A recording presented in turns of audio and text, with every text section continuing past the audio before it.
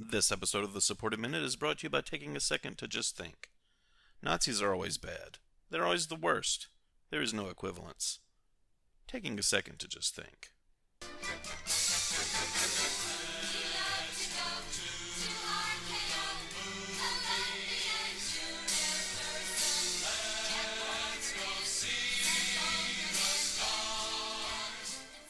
Welcome back to The Supportive Minute. I am Supportive Guy, and you're listening to The Supportive Minute.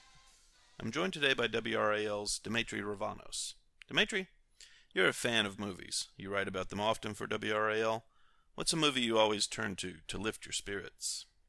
I got a text from Supportive Guy asking me to do this on Saturday night. I was walking through Disney World while also looking at my phone to find out the latest on what was happening in Charlottesville. So when old SG asked me to talk about a movie that always lifted my spirits, at first I thought it might be fun to be topical and talk about watching a Nazi's face melt off in Raiders of the Lost Ark, or watching Hitler riddled with bullets at the end of Inglourious Basterds.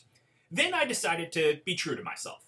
I dare anyone not to watch Disney's Aladdin and not come away with a smile.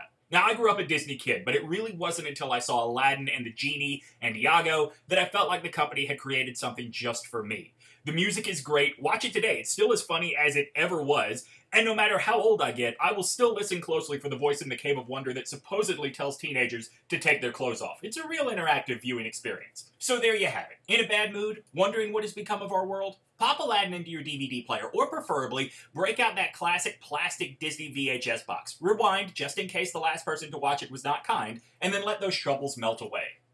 Great choice, and I love the VHS recommendation. Just a warmer way to watch a movie. That's all the time we have for today on The Supportive Minute. I'd like to thank Demetri Ravanos.